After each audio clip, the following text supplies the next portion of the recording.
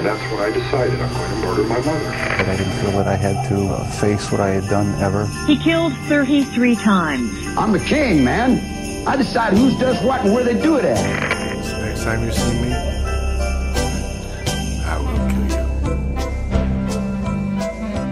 you. Okay. Hey guys, and welcome to the Mason Jar Chronicles. I'm Corey, and I'm joined again by Johnny. And today we are getting into Ed Kemper Part 2. So last 2 weeks, we left off with him, right after he kills his grandparents, him getting out of the mental institution that he was jailed in. And today we're going to be picking up with what really gave him the name the Co-Ed Killer, and we're going to get into the grisly details of his victims. We're not too sure of this one, but at some point he moved out of his mother's home and went and got an apartment with a roommate. So he has a roommate while he's killing these girls. And he brings some of them back to his apartment, like to dismember them and whatnot. So. It's pretty bold. Very bold. He shit. gets pretty bold towards the end of his killing spree, and we'll see that here in a minute. Right. But Ed, he was they called him a cop groupie because he fucking loved hanging out with police officers. They hung out at this place called the Jury Room, which I think is a weird name for a cop bar. But they wanted... that makes sense. It's got to be stupid. He wanted to be a police officer so bad. Like, that's all he wanted to do. He wanted to be a cop. But they said he was too big because he was huge. He's 5'9", 230 pounds.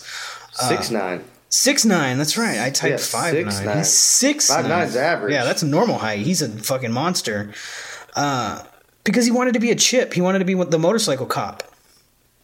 Like, yeah, I guess that was relevant at the time. Yeah, but he couldn't because he's so fucking huge. Yeah. I mean, how are you they too could probably big? get him a custom bike made. He didn't even need it. He bought a motorcycle. But he... I don't think you can use your own on the force. No. He just wanted to be part of the crew, I guess. But he bought a motorcycle and he wrecked it. So he bought another one and he fucking wrecked that one too. I guess he really was a bumblebutt, in every manner of the word. He was a bumblebutt. Right. But since the last wreck wasn't his fault, he got a settlement. I think it was like $15,000. So he used the settlement to buy his yellow. Which was quite a bit in the 60s. Yeah, that's 70s. quite a bit of money back then. But he used that to buy his yellow Ford Galaxy. And it really makes you wonder, if he hadn't wrecked his motorcycles, would he have not killed those girls, or would he just found another way? Because he started picking up his hitchhikers. I mean, it's possible. But can't people really, that don't reach their goals. You can't really pick up a hitchhiker and also carry a bunch of murder tools and a motorcycle. Also, if you guys heard that, my smoke detector battery is going dead, and it's on my fucking ceiling, and I can't reach it. And the maintenance guy hasn't came to do it yet. So if you hear that beep every once in a while, it's just my smoke detector. I'm fine. If you're 6'9", you could reach it. If I was Ed Kemper, I would reach that shit and take it off myself. But everybody needs an Ed Kemper in there. But he would just be bumping into everything and just breaking everything in my apartment because he's such a bumblebutt. So it's just, I'd rather just hear the beeping. Right, also, he might kill Elsa. Yeah. No, I think, before the murders, if he would have reached every goal, because the problem with a lot of people is they'll set a long-term goal, and they're not very good at goal setting to begin with. You got to set small goals if you want to achieve anything. Yeah, you don't have any short-term goals that will get you to that long-term. He basically, it sounds like he didn't have a backup plan. Like, he just put everything he had into wanting to be a police officer, and when that fell through, he kind of lost his shit. In a way. You always got to have a plan B in any situation you're doing. Well, I never have a plan B, but I'm also not a bumblebutt. Emotionally stable enough to where it's not the end of the world when something doesn't work out. Right. So, a little quote. He says, quote, "At first I picked up girls just to talk to them, just to try to get acquainted with people my own age and try to strike up a friendship," which is, not normal in any sort of way. Right. He had told investigators that he began to have sex fantasies about the girls he picked up hitchhiking, but feared being caught and convicted as a rapist. So convicted as, what you are. So he says, I decided to mix the two and have a situation of rape and murder and no witnesses and no prosecution, which is any rapist's ideal situation, I would say. Sounds like a lot of fucking work. It sounds like a lot of fucking work. I like throwing frisbees, but if there's an obstacle course between me and the discourse. I might give up. I'm probably not going to play. I'll probably just go somewhere frequent. else, you know? Yeah, I mean, I'll just set up, I got a basket I'll put in my backyard. I'll figure something else out. I'm not going to. This is a lot of work to achieve a sexual fantasy. Right. So he picked up a lot of people before he started killing them. Which is weird, because it's like, what if he would have just started? I mean, it's so risky. Well, we touched base on it, in part one, but,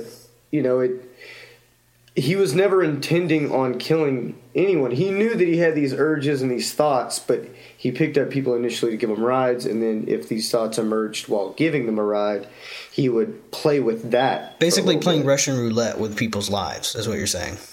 Right. Well, I mean, and you can tell when we get into the list of victims, there's not really a pattern as far as characteristics in the girls. Just girls, small, petite, and that was about it. It looks... Yeah, I mean, they're women. That's about... And they're, between 15 and, into their 20s. But because you don't want to cut off a big girl's head. That's a lot more work looking than cutting off a petite girl's head, Well, I mean, when I'm assuming when you're thinking about the end result, going in that direction, like, why bother? Yeah, I mean, just take the easy way. Into picking. But, so, when he started killing his first victims, the first two... Again, two people. I mean, of course, following his grandparents, we talked about them in part one, but yeah, the next two victims were simultaneously. But he's huge. I picture him like Shrek, like when he picks up the donkey and he just throws him under his arm and carries him. I picture him like that. College girls. So he's a monster. He's gigantic. And the thing is, he already has them in his car. Yeah, so which is and he had a coupe. We didn't mention that. He had a coupe, so he had two doors, and then you got to put the seat up to get in the back seat. Right. So if you're in the back seat, you're fucking trapped. You're fucked. You got to leave your friend. Yeah, and most people in that situation are probably going to balls up, and they're not. Hopefully, and that's how. Well, I mean, and it shows. I mean, because clearly. I mean, this was at this time, like, doors weren't high tech. Probably had a big fat fucking knob on the door that you had to pull up to unlock it. Well, what he would do sometimes from the other side of the car, because he was so big and he had the coupe, he could reach across the entire vehicle. Well, that's true. So what he would do sometimes, like dry runs, like a 3-foot reach. Yeah, but what he would do is he would put a chapstick like in his palm and like reach over to the door and be like, something's wrong with your door, and he would drop the chapstick behind the handle so they couldn't like open it even if they tried. Okay. So he's like, he's practicing. Yeah, I mean, he talks a lot about how he would just run these scenarios through in his head many, many times before he actually pulled the trigger. No pun intended, on actually like acting. Yeah, no pun intended. Yeah, but if you have a chance, like after the episode is over, go watch an interview with Ed Kemper, and you'll see he's so like, it's eerie watching it because he's so like distant from everything he did. He just talks like it's like he's telling you about his fucking day, like he just went to work. You know what I mean? Oh yeah, he's just telling a story. He's just super relaxed maybe it's about a story of someone else. Yeah, he's just really talking. Chill. He's talking like we're talking right now, but about cutting these girls' heads off and fucking their dead bodies. Very casual. Yeah, super weird. But so these first two women, Mary Ann Pesky and Anita Lucchesa. Two Fresno State college girls he picked up at Berkeley, or in the Berkeley area. Yeah, I don't know if it was at the college, but the Berkeley College. I think the last two were on campus, correct? Yeah, there's two that he picks up on campus, yeah. I think these girls were just hitchhiking. Yeah. They might have been leaving campus, but they were on their way out. I think it might have been a holiday or like a long weekend, and they were heading out of town. Yeah, they weren't on campus when he picked them up. They hopped in the car. Yeah, so he drove them to a secluded area. Killed and raped both women, but he killed Pesky first. He handcuffed her, stabbing and strangling her to death. And as he's doing this, he has Lucchesa in the trunk of the car. And he later says he didn't want Lucchesa to see what he had done to her friend, and that's why he put her in the car. Nice of him. When it goes back to Grandpa being murdered because he didn't want Grandpa to see Grandma. Dude, I'd rather just see her. Just don't fucking kill me, Like, just don't kill me. And this is how, just to show you how polite Kemper can or be. A fucking loser. How much of a loser Ed Kemper is. Right. He doesn't want her friend to see what he's doing, but he specifically discloses, like when he handcuffed Pesky, he said He brushed her breast with the back of his hand.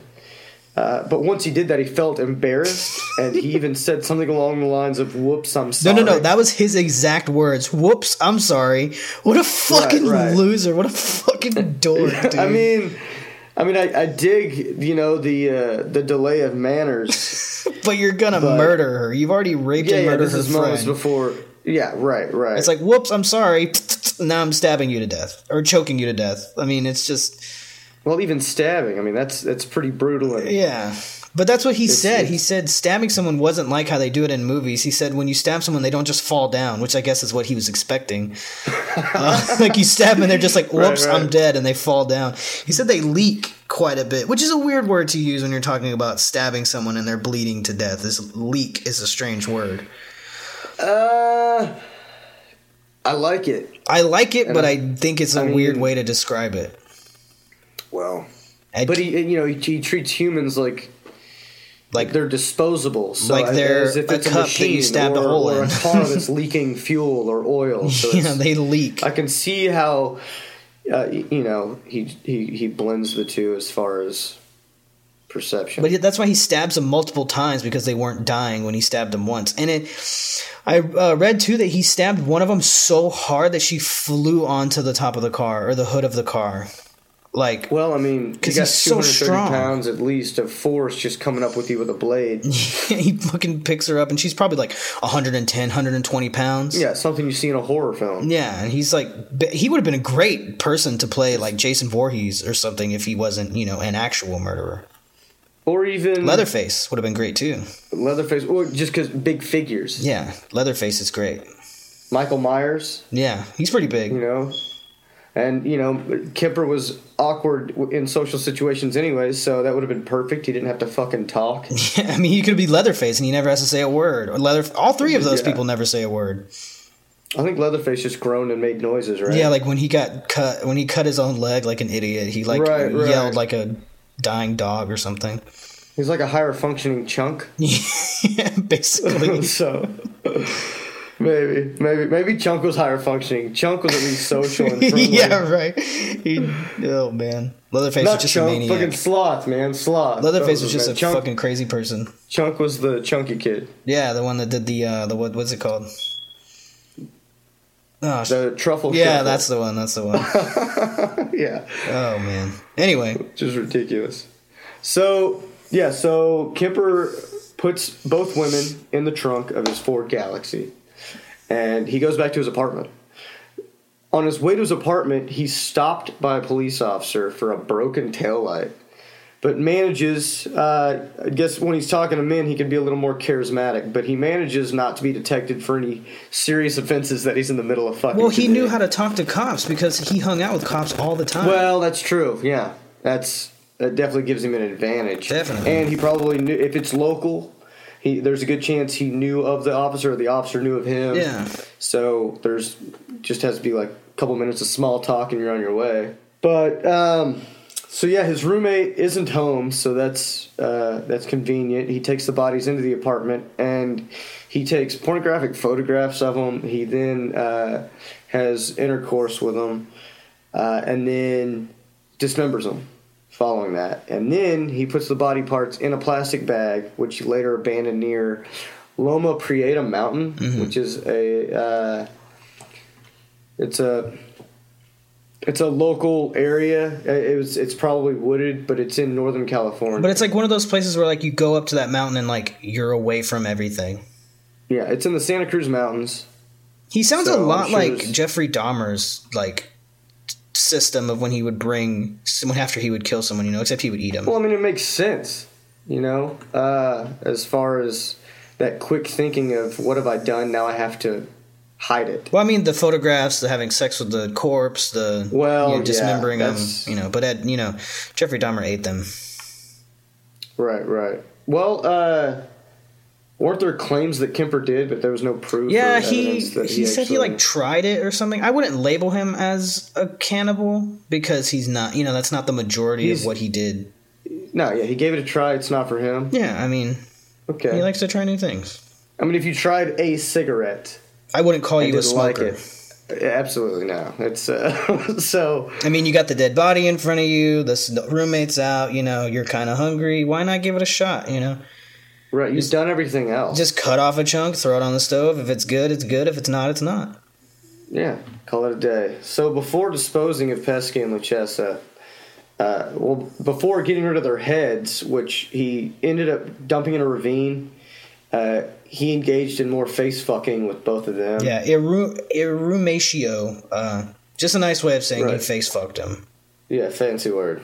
In August, Pesky's skull was found up on Loma Prieta Mountain where he had dumped them. Come on, man. You got to hide it better than that.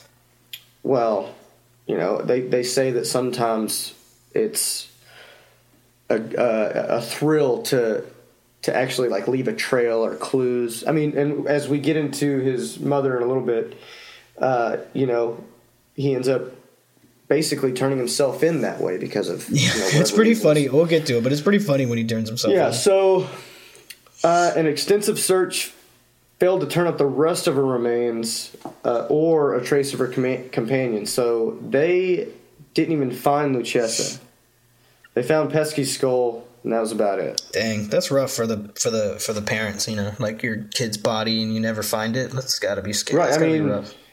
I can't imagine to even begin to relate to that kind of situation, but I'd almost want my remains to not be found at all than just pieces scattered. Yeah, if I was cut up into a bunch of pieces, I'd rather not be found. Right. So on the evening of September 14th, not too much longer after they found Pesky's skull, 1972, Kemper picked up a 15-year-old Korean dance student, Aiko Koo. I think I'm pronouncing that right. That's what it looks like. Aiko is correct. Koo is correct. I dated a girl named Aiko. Nice. And she was Japanese. She might have had a hint of Korean if Aiko is a Korean name or if it's just Koo. Maybe Koo is the Korean part. Aiko might just be an Asian name. Perhaps. I don't know. I'm not sure. Anyway, she decided to hitchhike to a dance class after missing the bus. I think she was a ballerina? Sounds about right. I believe so. So he kills this 15-year-old girl. Does that technically... Would you put him in the category of, like, a pedophile? Because she's underage. She's 15. Well, he did rape her. She's a minor, yes. But I wouldn't put it on his, like, resume. You know what I mean? Because, like, he only did it this one time. The rest of the girls, I believe, were of age. I think it only takes one time. That's true. That sounded bad the way I said that. No, yeah, it does take one time. It's like meth. Yeah. Not even once, bro. Not even once you do meth, you're kind of a meth head. Well, yeah, just there's no reason to do it at all. Yeah, I mean, if you smoke meth once, I would still say at one point you were a meth head. If you smoke meth now, you are an idiot. So I don't want to be your friend. Right. Just smoke weed. It's better than meth. That's what I hear. That's what I hear. I'm not quite sure, but that's what I've heard. Read that in a few books. Yeah. I've heard that. So he again drove to a remote area, pulling a gun on Koo before accidentally locking himself out of the car. Now, we're not here to make fun of these victims. But this is fucking gold. This is not why we do the podcast. We do it to give you guys the information. It's interesting information. And a lot of times we make fun of the killers because they're big dumb idiots most of the time. But this moment now it's hard not to want to, like, kind of, be like, what the fuck were you thinking? So it's absolutely, it's an opportunity squandered that she had where her murderer just... He is a bumblebutt. He's a fucking idiot. Fucked up. He fucked up. And big time. I mean, this was her chance. This was her one opportunity. Her only opportunity to survive. So he locks himself out of the away. car, and she let him back in the car.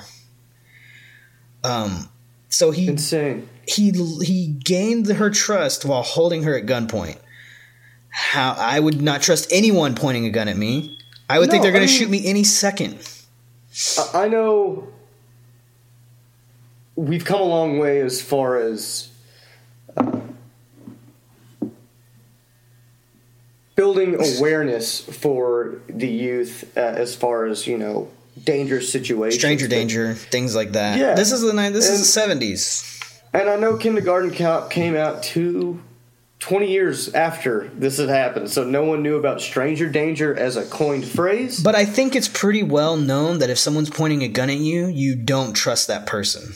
Well, yeah, I'm pretty sure that mom and dad, or whoever raised you, at some point told you not to talk to strangers. And told here you... you are, sitting in a stranger's trunk. No, the car. She's in the front of the car. She's in the cab of the car. She's in the car, and she's already aware of what he's going to do. And she's like, whoa, let me let you back in? Fuck that. I would have drove around and ran him over, and then I would have... Yeah, she had the keys, man. But she's 15. She's terrified. She's got to be scared. Maybe she thinks if I let him back in, maybe he won't kill me.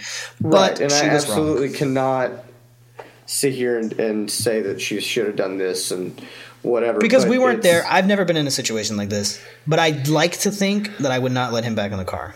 Yeah, I mean, I was a dumb 15-year-old, but fuck, dude. But I'm not letting my killer back into the car with me. I was never like that. I was probably around 15, 16 years old, and I had a female friend in high school, and she would openly just casually talk about whatever hitchhiker she picked up. And she was a cute girl, beautiful girl. That's crazy. And that's this girl insanely would, dangerous. yeah, I mean, she would just see a strange guy or girl. It was usually a guy that was looking for a ride home, and she'd stop and pick him up. No. And there were a couple of times where it was at least 200, maybe 300 yards from the county jail where we lived, so you know that there was a good chance that they just got out of jail and needing a ride somewhere, which is fine. I'm not saying that everyone getting out of jail is a sexual predator or a But I mean, murderer. there's a stigma behind it. But there's usually signs that say don't pick up hitchhikers because they're probably escapees. The odds of just getting just totally fucked are so much greater when you put yourself in that situation. Yeah. So why don't take the chance, Right, I had to talk to her on a couple of occasions at least. I'm like, really, dude, like what are you doing? You're being a dumb idiot right now, and you got to stop. Why do I have to tell you what people are capable of? Yeah, but she lets him back into the car, and then maybe she thought he was not going to kill her, but he proceeded to choke her unconscious, rape her, and kill her. But not nice to where he wouldn't want to do that because he killed her or raped her, then killed her, and then packed her in the trunk of his car like he did the other ones. And then he went to a bar and had a few drinks. I don't know if it was the jury room where they like the cop bar or not, but there's a good chance. Probably was. But he went to the bar, and then when he was leaving the bar, he opened his trunk and, quote, admiring his catch like a fisherman. And then returned to his apartment. What the? Oh my god! I'm telling you, this guy's. He's got a few screws loose. As a very brave individual. But yeah, because anybody could have walked by at that moment when he has the trunk open and look, a dead 15-year-old Korean girl. That's a cause for alarm. So back at his apartment, he had sex with the corpse before dismemberment, and then disposed of her remains in a similar manner as the previous two victims. Aiko's mother called the police to report the disappearance of her daughter and put up hundreds of flyers asking for information to her whereabouts, but did not receive any response regarding her daughter's location or status. That's horrible. Can you imagine feeling that way? Your 15-year-old daughter. I just can't fathom what that would feel like. And I have a baby on the way, I couldn't imagine how that would feel. Well, I mean, I don't have any children on the way, but it's got to be heartbreaking. I imagine it is not a great feeling. Especially if you're the kind of parent that goes out and puts hundreds and hundreds of flyers out trying to find your baby, With no response. I mean, and I just can't imagine, dude. Yeah. So, moving forward. He had a little bit of a break here. Yeah, on January 7th, 1973, Kemper, who had now moved back in with his mom, was driving around the Cabrillo College campus when he picked up 18-year-old Cynthia. She was a student. Cynthia and Cindy, for short. Shawl or Scow. At least he's back to, legally aged people now. And he ends up on Cabrillo College because this is the one his mother worked at. Oh, yeah, his mom worked at the college. She was doing clerical work there. Or some kind of assistant work, whatever. Which is weird because, it said It said that everybody at the college liked his mom, but like his mom was a total bitch to him. Well, yeah, I mean that's people are like that all the time. You know, you got your home life and you got your work life. It's a place of, and yeah, I mean maybe she loved being at work more than she loved being at home. Maybe she loved being at work more than she loved her son. Well, I mean that's if she was liked at work and she was a bitch to her son. There's a good chance that she did enjoy being at work. I think she hated her rather son than being also. a mother. Yeah. But yeah, so he drove once he picked up 18-year-old Cynthia. He drove to a sequestered wooded area and fatally shot her with a .22 that he had, .22 pistol. He then placed her body in the trunk of his car and drove to his mom's house, where he kept her body hidden in a closet in his room overnight. Dude, I just can't When you imagine think that. he's not getting, like, when he's not just, he's so brave, and then he steps it up every fucking time. That's what we see in so many serial killers is like they give themselves these little allowances. So like they do this and they push it a little bit further and they push and then they end up getting caught, and that's how they get caught. But I think honestly, if Kemper hadn't turned himself in with his like connection with the police, like being friends with all the police officers and everything, I don't think he ever would have gotten caught. Honestly. No, I mean, well, maybe it would have at least been a long time later. Who's to say after his mom there would have been a connection? Just because of him, yeah, I think that might have got him. Right. Well, what's crazy is once he was released from psychiatric care, he had to go through some steps, or he stayed under the radar, appearing to be clinically sane for long enough to where his charges were completely expunged. Yeah, his record was cleaned, but they just blacked it out like with a marker. They didn't like right. So I mean, I don't know if that means that once, let's say that he didn't call and turn himself in, and he was elsewhere, and his mother's body is found, or what's left of it, and I mean, are they gonna? How soon can they put the connect the dots? We'll get to it. We'll get to we'll get to our how we think it goes. Right. We'll get to that when we talk about. So anyway, he keeps his body in his closet overnight, and the next morning his mom leaves for work, and he then has sex with and even removes the bullet from Cynthia's corpse before dismembering and decapitating. Like they're never gonna catch me now. There's no bullet. What the fuck, dude? Right. I mean, shit. Who's to say he wasn't right thinking that way? But he did know about a cops. So he ended up dismembering and decapitating the body in his mom's bathtub. I wonder if you think he was like. I feel like he just got off on that, like doing it in his mom's bathtub. Yeah, maybe having a cold one during, Maybe, I don't know. Some rubber gloves on, some good tunes playing. Some Leonard Skinner in the back. Yeah, just starts headbanging the head too. I'm sorry. I'm sorry, that was bad. That's so fun. Okay, let's move on. So moving on from that. He kept the severed head for several days. So that might have been what he was doing. He was just rocking out with this decapitated head. Yeah, well, he was rocking out with it. With his cock out, literally. He was regularly engaging in face fucking. Yeah, just say face fucking, dude. There's no way around it. Anyway, after he did this for a few days, he ended up burying the head. Now, this is important to note how he buried it too. Yeah. So he buries this head in his mother's garden, but the way he placed the face facing upward toward his mother's bedroom window, like looking up at her window. Right, and he later said that this was because she always wanted people to look up to her. No, that's a quote from him. He said that. A quote, always wanted people to look up. It's kind of funny. So then it's poetic in a way. Just his execution's a little bit. Yeah. So then he discarded the rest of her remains by throwing them off of a cliff.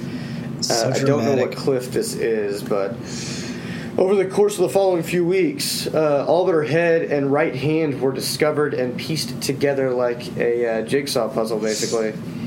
And police and a pathologist determined that she had been hacked to death, then cut into pieces with a power saw. Fuck. Yeah. So it's pretty a rough way to fucking go. Brutal, man. And it just shows that Ed Kemper, he's revving up. You know what I mean? Like, he's getting braver. He's doing it more brutally now. Yeah. And he's burying the head by his mom's window. He's like intensifying. Hardcore. I think it shows that he is like, he's going towards his mom. You know what I mean? Like, he buried the head looking up at her. He's killing all these girls that his mom would say would never like him and everything because he was a fucking weirdo and he's a giant and all that. So you see him pointing towards his mom, and then we'll see where that gets to in a minute. But on February 5th, 1973, not a big gap between these here, about a month in between.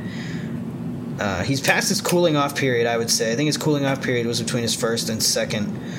His first two and his third victim was his cooling off period. But on February 5th, 1973, after a heated argument with his mother, Kemper left his house in search for possible victims, which shows that his mom has so much to do with it. You know what I mean? Like, she is the fuel to his fire.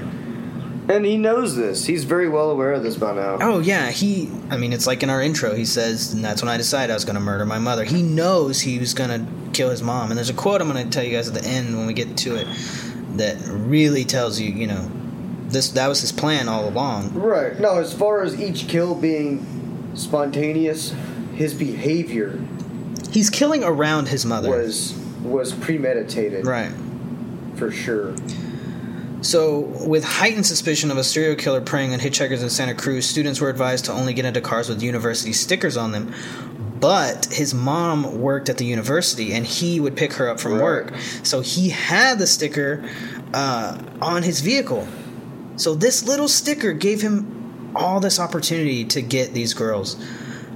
So he encountered 23-year-old Rosalinda Heather Thorpe and 20-year-old Allison for short or for long, I don't know, Allison Liu. We'll go with Liu. So on the this is the campus that mother worked at, UCSC, not Cabrillo College. No. This is the one she worked at. This was just a random college campus that he was cruising across. Yeah, he was a co-ed killer. All right.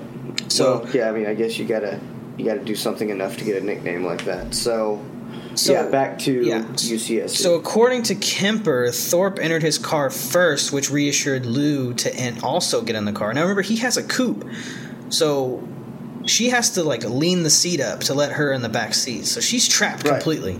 The girl in the back is stuck. She's fucked, But then he fatally shot Thorpe and Lou with a .22 caliber pistol and then wrapped their bodies in blankets. And if I'm not mistaken, he did this while on campus still. I think I read that, but I can't. But I don't see how they didn't hear the gun. Well, a .22 caliber is not.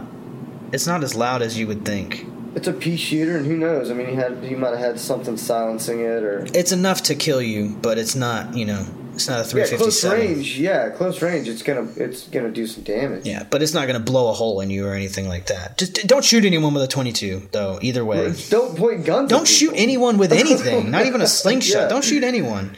We don't condone that behavior. But again, Kemper brought the victims to his mother's house. This time, beheading them in his car and carrying a headless corpse into his mother's house to have sex with it. He then dismembered the bodies. Removed the bullets to prevent identification because he's such a fucking genius. And the next morning discarded the remains. The remains were found at Eden Canyon a week after the murders, and more were found near Highway 1 in March. I think... I don't know if this was the kill, but there was a kill where he killed the girl. He has her head in a bowling ball bag or some kind of bag, and he goes to a therapy appointment. And he brings the bag with him, and he has this head in the bag. Yeah. It wasn't this kill. I don't remember which kill it was. But he goes, and then the doctor, her report from that time says that he's okay, he's not a danger to anyone or himself. And it's but he was. He had a severed head in his fucking possession when you told him that. Right. So it just goes to show, don't trust psychiatrists. Or any doctor, for that matter. Well, don't trust them. To my knowledge, I don't have any reason to see a psychologist. Right. But there might be a few people that would disagree with that. I lived with you for a while, and, I would say that you probably don't. Okay. I can be a little... Yeah. We're not going to get into it. High-strung and anal at We're not going to get into it. Because this will make this episode like 4 hours long. Good times. But when later interviewed as to why he removed his victim's head before having sex with the body, he explained that head trip fantasies were a bit like a trophy. I don't know what that means, head trip fantasies. Does that mean fucking the head? Maybe just the thought of carrying a head. Well, he said, the head is where everything is at. The brain, eyes, mouth, that's the person. I remember being told as a kid, you cut off the head and the body dies. The body is nothing after the head is cut off. Well, that's not quite true. There's a lot left in the girl's body without the head. Fuck. Right. Only Ed Kemper can say that, I guess. Maybe doing it, he's, basically creating that memory so that he can look back on it from time to time long after he disposes of the body. Maybe. I don't know. I mean, he's saying, that there's plenty left when you cut off her head, but that's, a psychopath talking, so I wouldn't take that, at face value.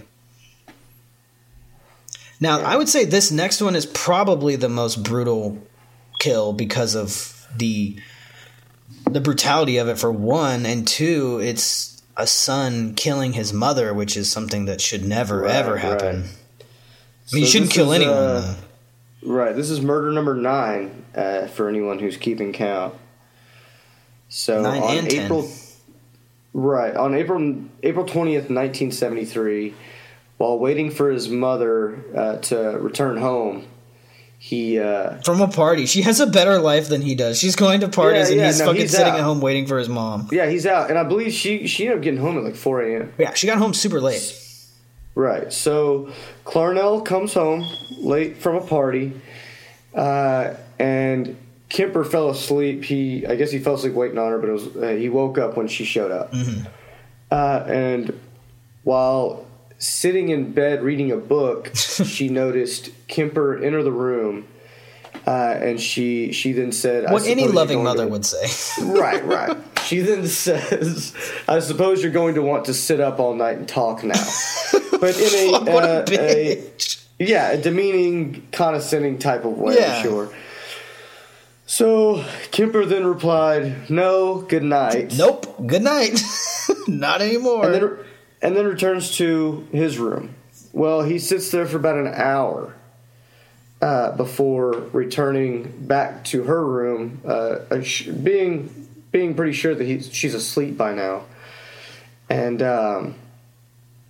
it says basically he had a hammer, and he brought the claw of the hammer down on her temple. Just beat the fuck out of her head with it. It had to have been the scene. Oh, had to have been unreal. This is not his whole life of anger coming down on her with this hammer, though. So he beat the fuck out of her head with it, and then to top it off, he slit her throat too, as if it was necessary. Slit her throat. Yeah. Then he cut her head off. Then he fucked her face, which is wrong. And not only is he fucking a face, but he's fucking his mom's face. I mean, it's bad enough that you're a piece of shit in society, but your mom, you're fucking your mom's head, dude. I know she sucked. But I would never. I mean, even a psychopath has a line. You should, but apparently Ed Kemper he drew the line and then he crossed it. So then he carries on with this, and then he uses her head as a dartboard, which is kind of funny. It's a little funny, right? And then at one point he places her head on a mantle or a shelf, and then he starts to fucking scream. Do you think he just screamed, or do you think he said stuff, or do you think he was just yelling, just screaming at it? It might have started out just screaming. No words. I just picture him hunched over. I picture him hunched over with his arms behind him. Sadness, just all of this emotion just finally just letting loose. And then probably, 20 minutes after that, he probably started producing full sentences and yelling at her. Because he did it for over an hour. Everything that she had probably put him through. And then the last 20 minutes of it was probably him just yelling and crying. Yeah. Because, as we talked about it before, when he's talking about these other murders in interviews, he's he doesn't have any emotion. But he does shed a tear when he's talking about his mom. His mom. Yeah, he cries and he gets pretty emotional when he talks about it. It's like it's a little late now, dude. You fucked her face. Well, yeah, but it's still painful, which is, the whole point. I feel no sympathy for him, I can tell you that. Well, no, it's hard to feel sorry for him, but at the same time, you also have to be devil's advocate and look at, the factors that led to this shit show. Right, but I mean, I don't think there's very many excuses for cutting off your mom's head and fucking her mouth. Right. Well, so it was also reported, allegedly, so ultimately smashed her face in with his fucking hammer or foot, whatever the fuck. But it could have been just the darts over. I can't imagine with a claw hammer there was much left of her face, though. Right. Well, that was the side of the face too, but still, man, it's gonna just damage. But a hammer just bashing and bashing. I feel like it would just be like hamburger meat after that. Right, and then there's not much left, but supposedly he cuts her tongue out. This is poetic. This is poetic. Right. Puts both them shits in the garbage disposal. Her larynx is her vocal cords for anyone that doesn't know what a larynx is. Right, so drops that in the old garbage disposal, turns that son of a bitch on. This is so funny, dude. Yeah. So he starts grinding them up. He's turning it on, and they're grinding up, but they keep shooting out back at him and hitting him in the face. Shit's flying up, just hitting him in the fucking face. Which is appropriate. He said that seemed appropriate. That seemed appropriate. Was a direct quote from Kemper. God. The guy has a sense of fucking humor. And it's so bad that I think he's funny. That sucks, man. Yeah. That fucking sucks. But it's funny that vocal cords were just shooting out and hitting him. Usually are, man. So Kemper later says, as much as she bitched and screamed and yelled at me over like so many years, it just seemed appropriate. Yeah. So he then had sex with the mother's corpse, hid it in a closet, and went out to drink. And I'm guessing it was at this cop bar. Yeah, I mean, I imagine he showered and stuff because he had to be covered in fucking blood. If you bash somebody's head in with a hammer, you're going to be covered in blood. Even if it wasn't a cop bar, you're going to raise some suspicions, when you walk into this spot. But he, a lot of the reasons I think, one of the reasons I think it was probably the cop bar every time it says that he was going out and having a drink is because he wanted to see if people were talking about it. Or he would sit with the cops and try to listen in, and see, what traps they're setting and stuff. He thought he was a little fucking genius. Yeah, well, a couple guys I mentioned the other day, Eric Williams, small town story, but same guy, same mentality. He just horrific, but he thought he was smarter than the law. But you're not, dude. Like there's so many. You're not. Yeah, and I want to talk about him later for sure. Yeah, we will get into that. Yeah, so anyway, he goes out for a drink, and then when he gets back, he invites one of his mom's friends over, who's 59-year-old Sarah Taylor Hallett. Invites her over to the house for dinner and a movie, which I guess is strange. They have that type of relationship. Which is strange to do. I don't want to hang out with any of my mom's friends. Yeah, I find it kind of odd. But so when she showed up, he strangled her to death, decapitated her, and spent the night with her. Basically, just stayed the night with her body. Just kind of slept together after. It's so weird, dude. That's so fucking weird.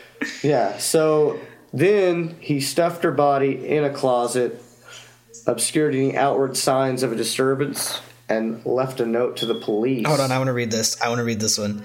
All right, go for it. So this is the note. Approximately 5:15 a.m. Saturday. No need for her to suffer anymore at the hands of this horrible, quote, murderous butcher. It was quick, asleep, the way I wanted it. Not sloppy and incomplete, gents. Just a, quote, lack of time. I got things to do with 3 exclamation marks. He's so fucking busy. I got things to do. I got things to do. He's off to start his new life. He's off to start his career. I don't know. Now I can start living. That bitch is gone.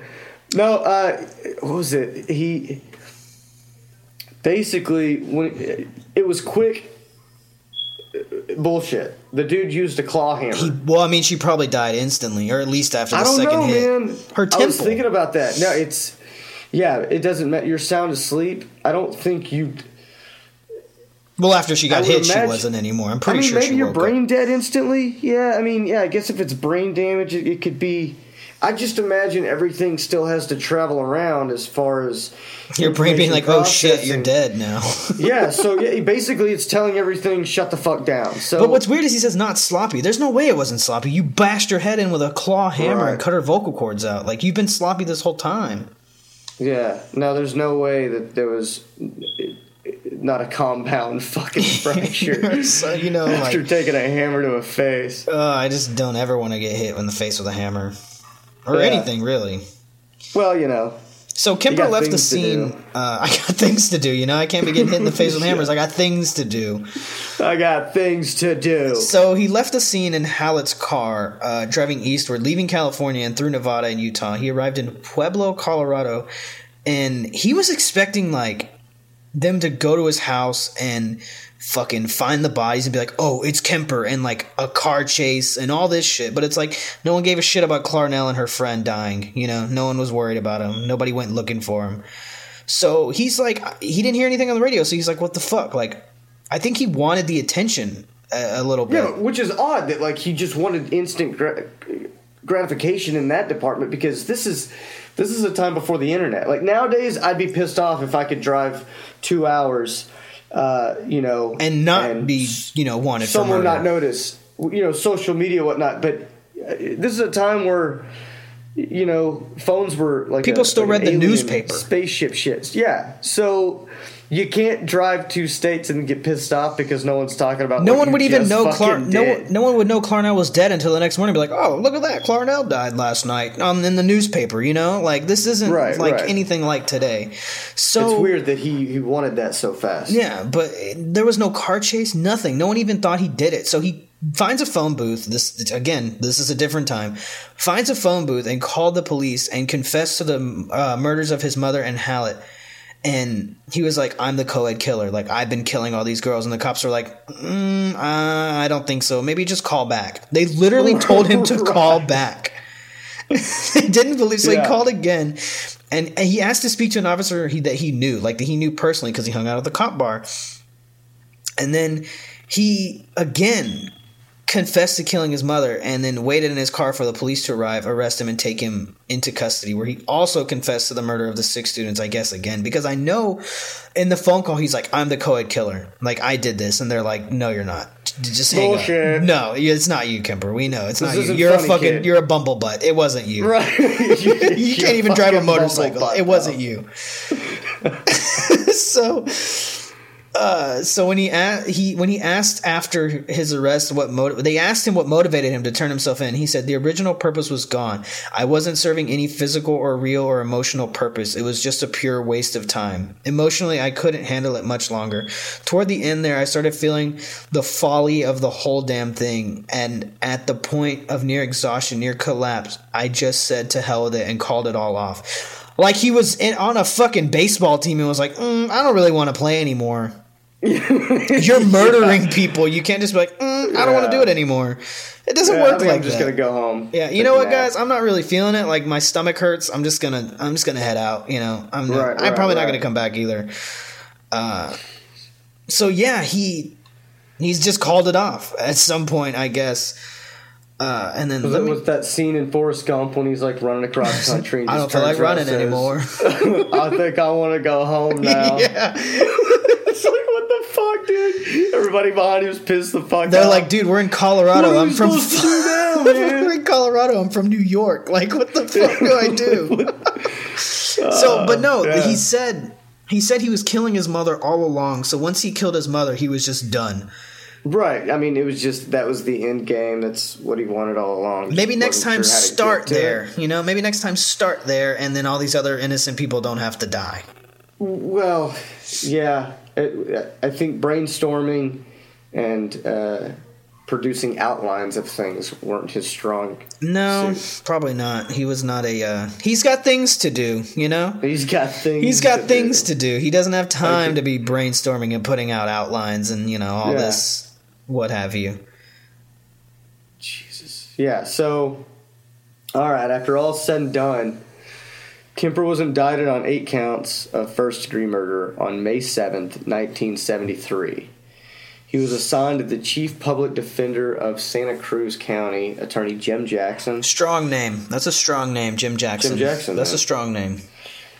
Jim Jackson had also defended John Lindley Frazier and had also been assigned to a Herbert Mullen case. Herbert Mullen was another like serial killer at the time, and him and Ed Kemper, they were in prison together, and they were saying that Herbert Mullen was mad because he only got like 2 counts of murder and Ed Kemper got 8. So he thought it was like a competition. It was like a pissing contest. Yeah. Yeah, and then he used to like just annoy the fuck out of everybody in prison too. Like they'd be watching TV and he would just be like singing stupid songs and shit and just bothering everybody.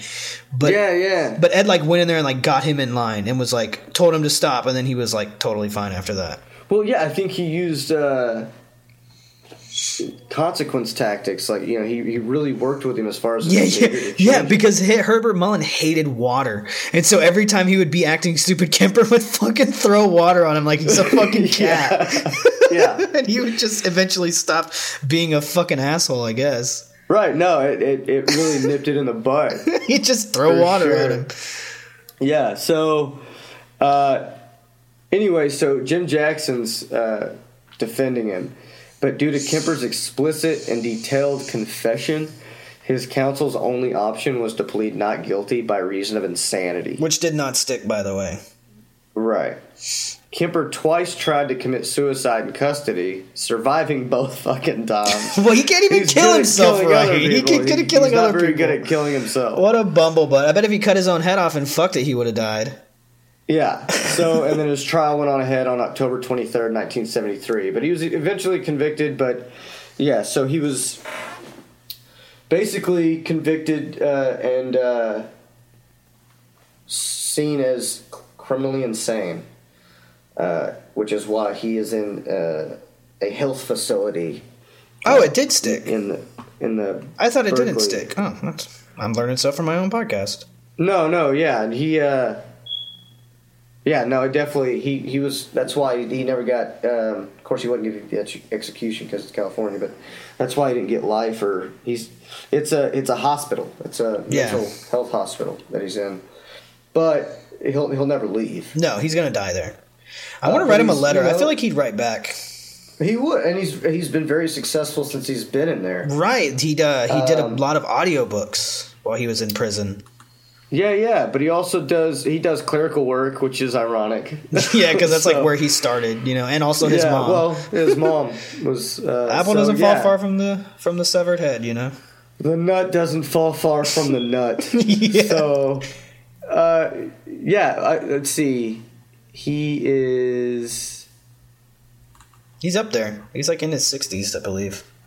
Yeah, he was born in 48. We talked about it in part 1, but I think he's 68. Yeah, he's up there. Yeah, he's 68 right now. So, yeah, he's in this facility, and he helps people with paperwork, documents. He does computer work. Of course, I think he's shackled most of the day. I would fucking hope so. I'm surprised that he doesn't break the shackles. He's such a fucking giant. Right. I think he wears, if he's not shackled all day, the waistband where you cuff them to, like where their hands are cuffed, I think he wears that constantly. Right, because just in case they need to subdue him. Yeah. But I wonder if he's doing the same kind of clerical work he was doing in Atascadero, because in Atascadero, when he was there, he was seeing all these files of all these people that were in there too, so he was like seeing all these raped women and like dead bodies and shit. I wonder if he's still like getting that type of exposure. Well, then he was administering personality tests. Why does everywhere he goes, he's in with authority. He goes to authority and he like can talk to them so well. Well, I mean, his stature alone. I mean, people look up to that. You don't have to be smart. I mean, if he just sat there and didn't say anything, no one's. I'd give him a job, right? Just so he wouldn't beat me up. But to hear him speak, he's articulate. He actually has a really nice sounding voice, too. Right, and he was always exposed to books, whether it was, in a loving way from his mom or just she worked on college campuses and he spent a lot of time on college campuses, so. But he does. It wouldn't surprise me that he did do quite a few audiobooks. I can't remember the exact number of like hours that he has, but the only one I could find was Flowers in the Attic that he reads. I don't know who it's by or any of that information. Is that the full book? No. It's just a little, like, 45-second snippet of it. But actually right here it says there may be 5,000 hours of him reading out there somewhere, but 45 seconds of him is terrifying enough for now. Thanks. That's what it says on this site that I found it on. No, I want to hear all of it. I want to listen to the 5,000 hours.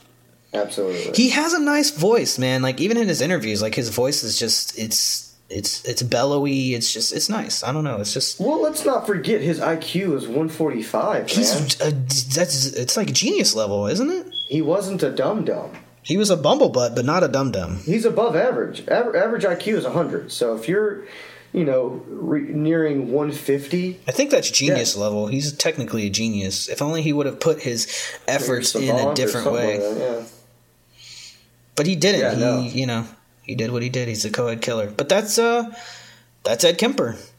Ed Kemper. 2 episodes. I didn't think we would get 3 out of it, but 2 episodes is good on Ed Kemper. That's probably enough of severed head face fucking for everyone.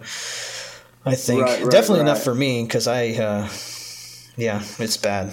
It's bad to fuck your mom's mouth when her head is not attached to her body or attached to her body. Hey, it's bad to do that to anyone. Yeah, unless it's consensual, don't fuck anybody's face. As long as they're into it, you're into it. It's good to go. You know what I mean? But don't forcibly. You guys know. But anyway, right. That's Ed Kemper for this 2-part episode. We didn't mention it at the beginning, but I hope you guys like the new intro that we had. We felt it was very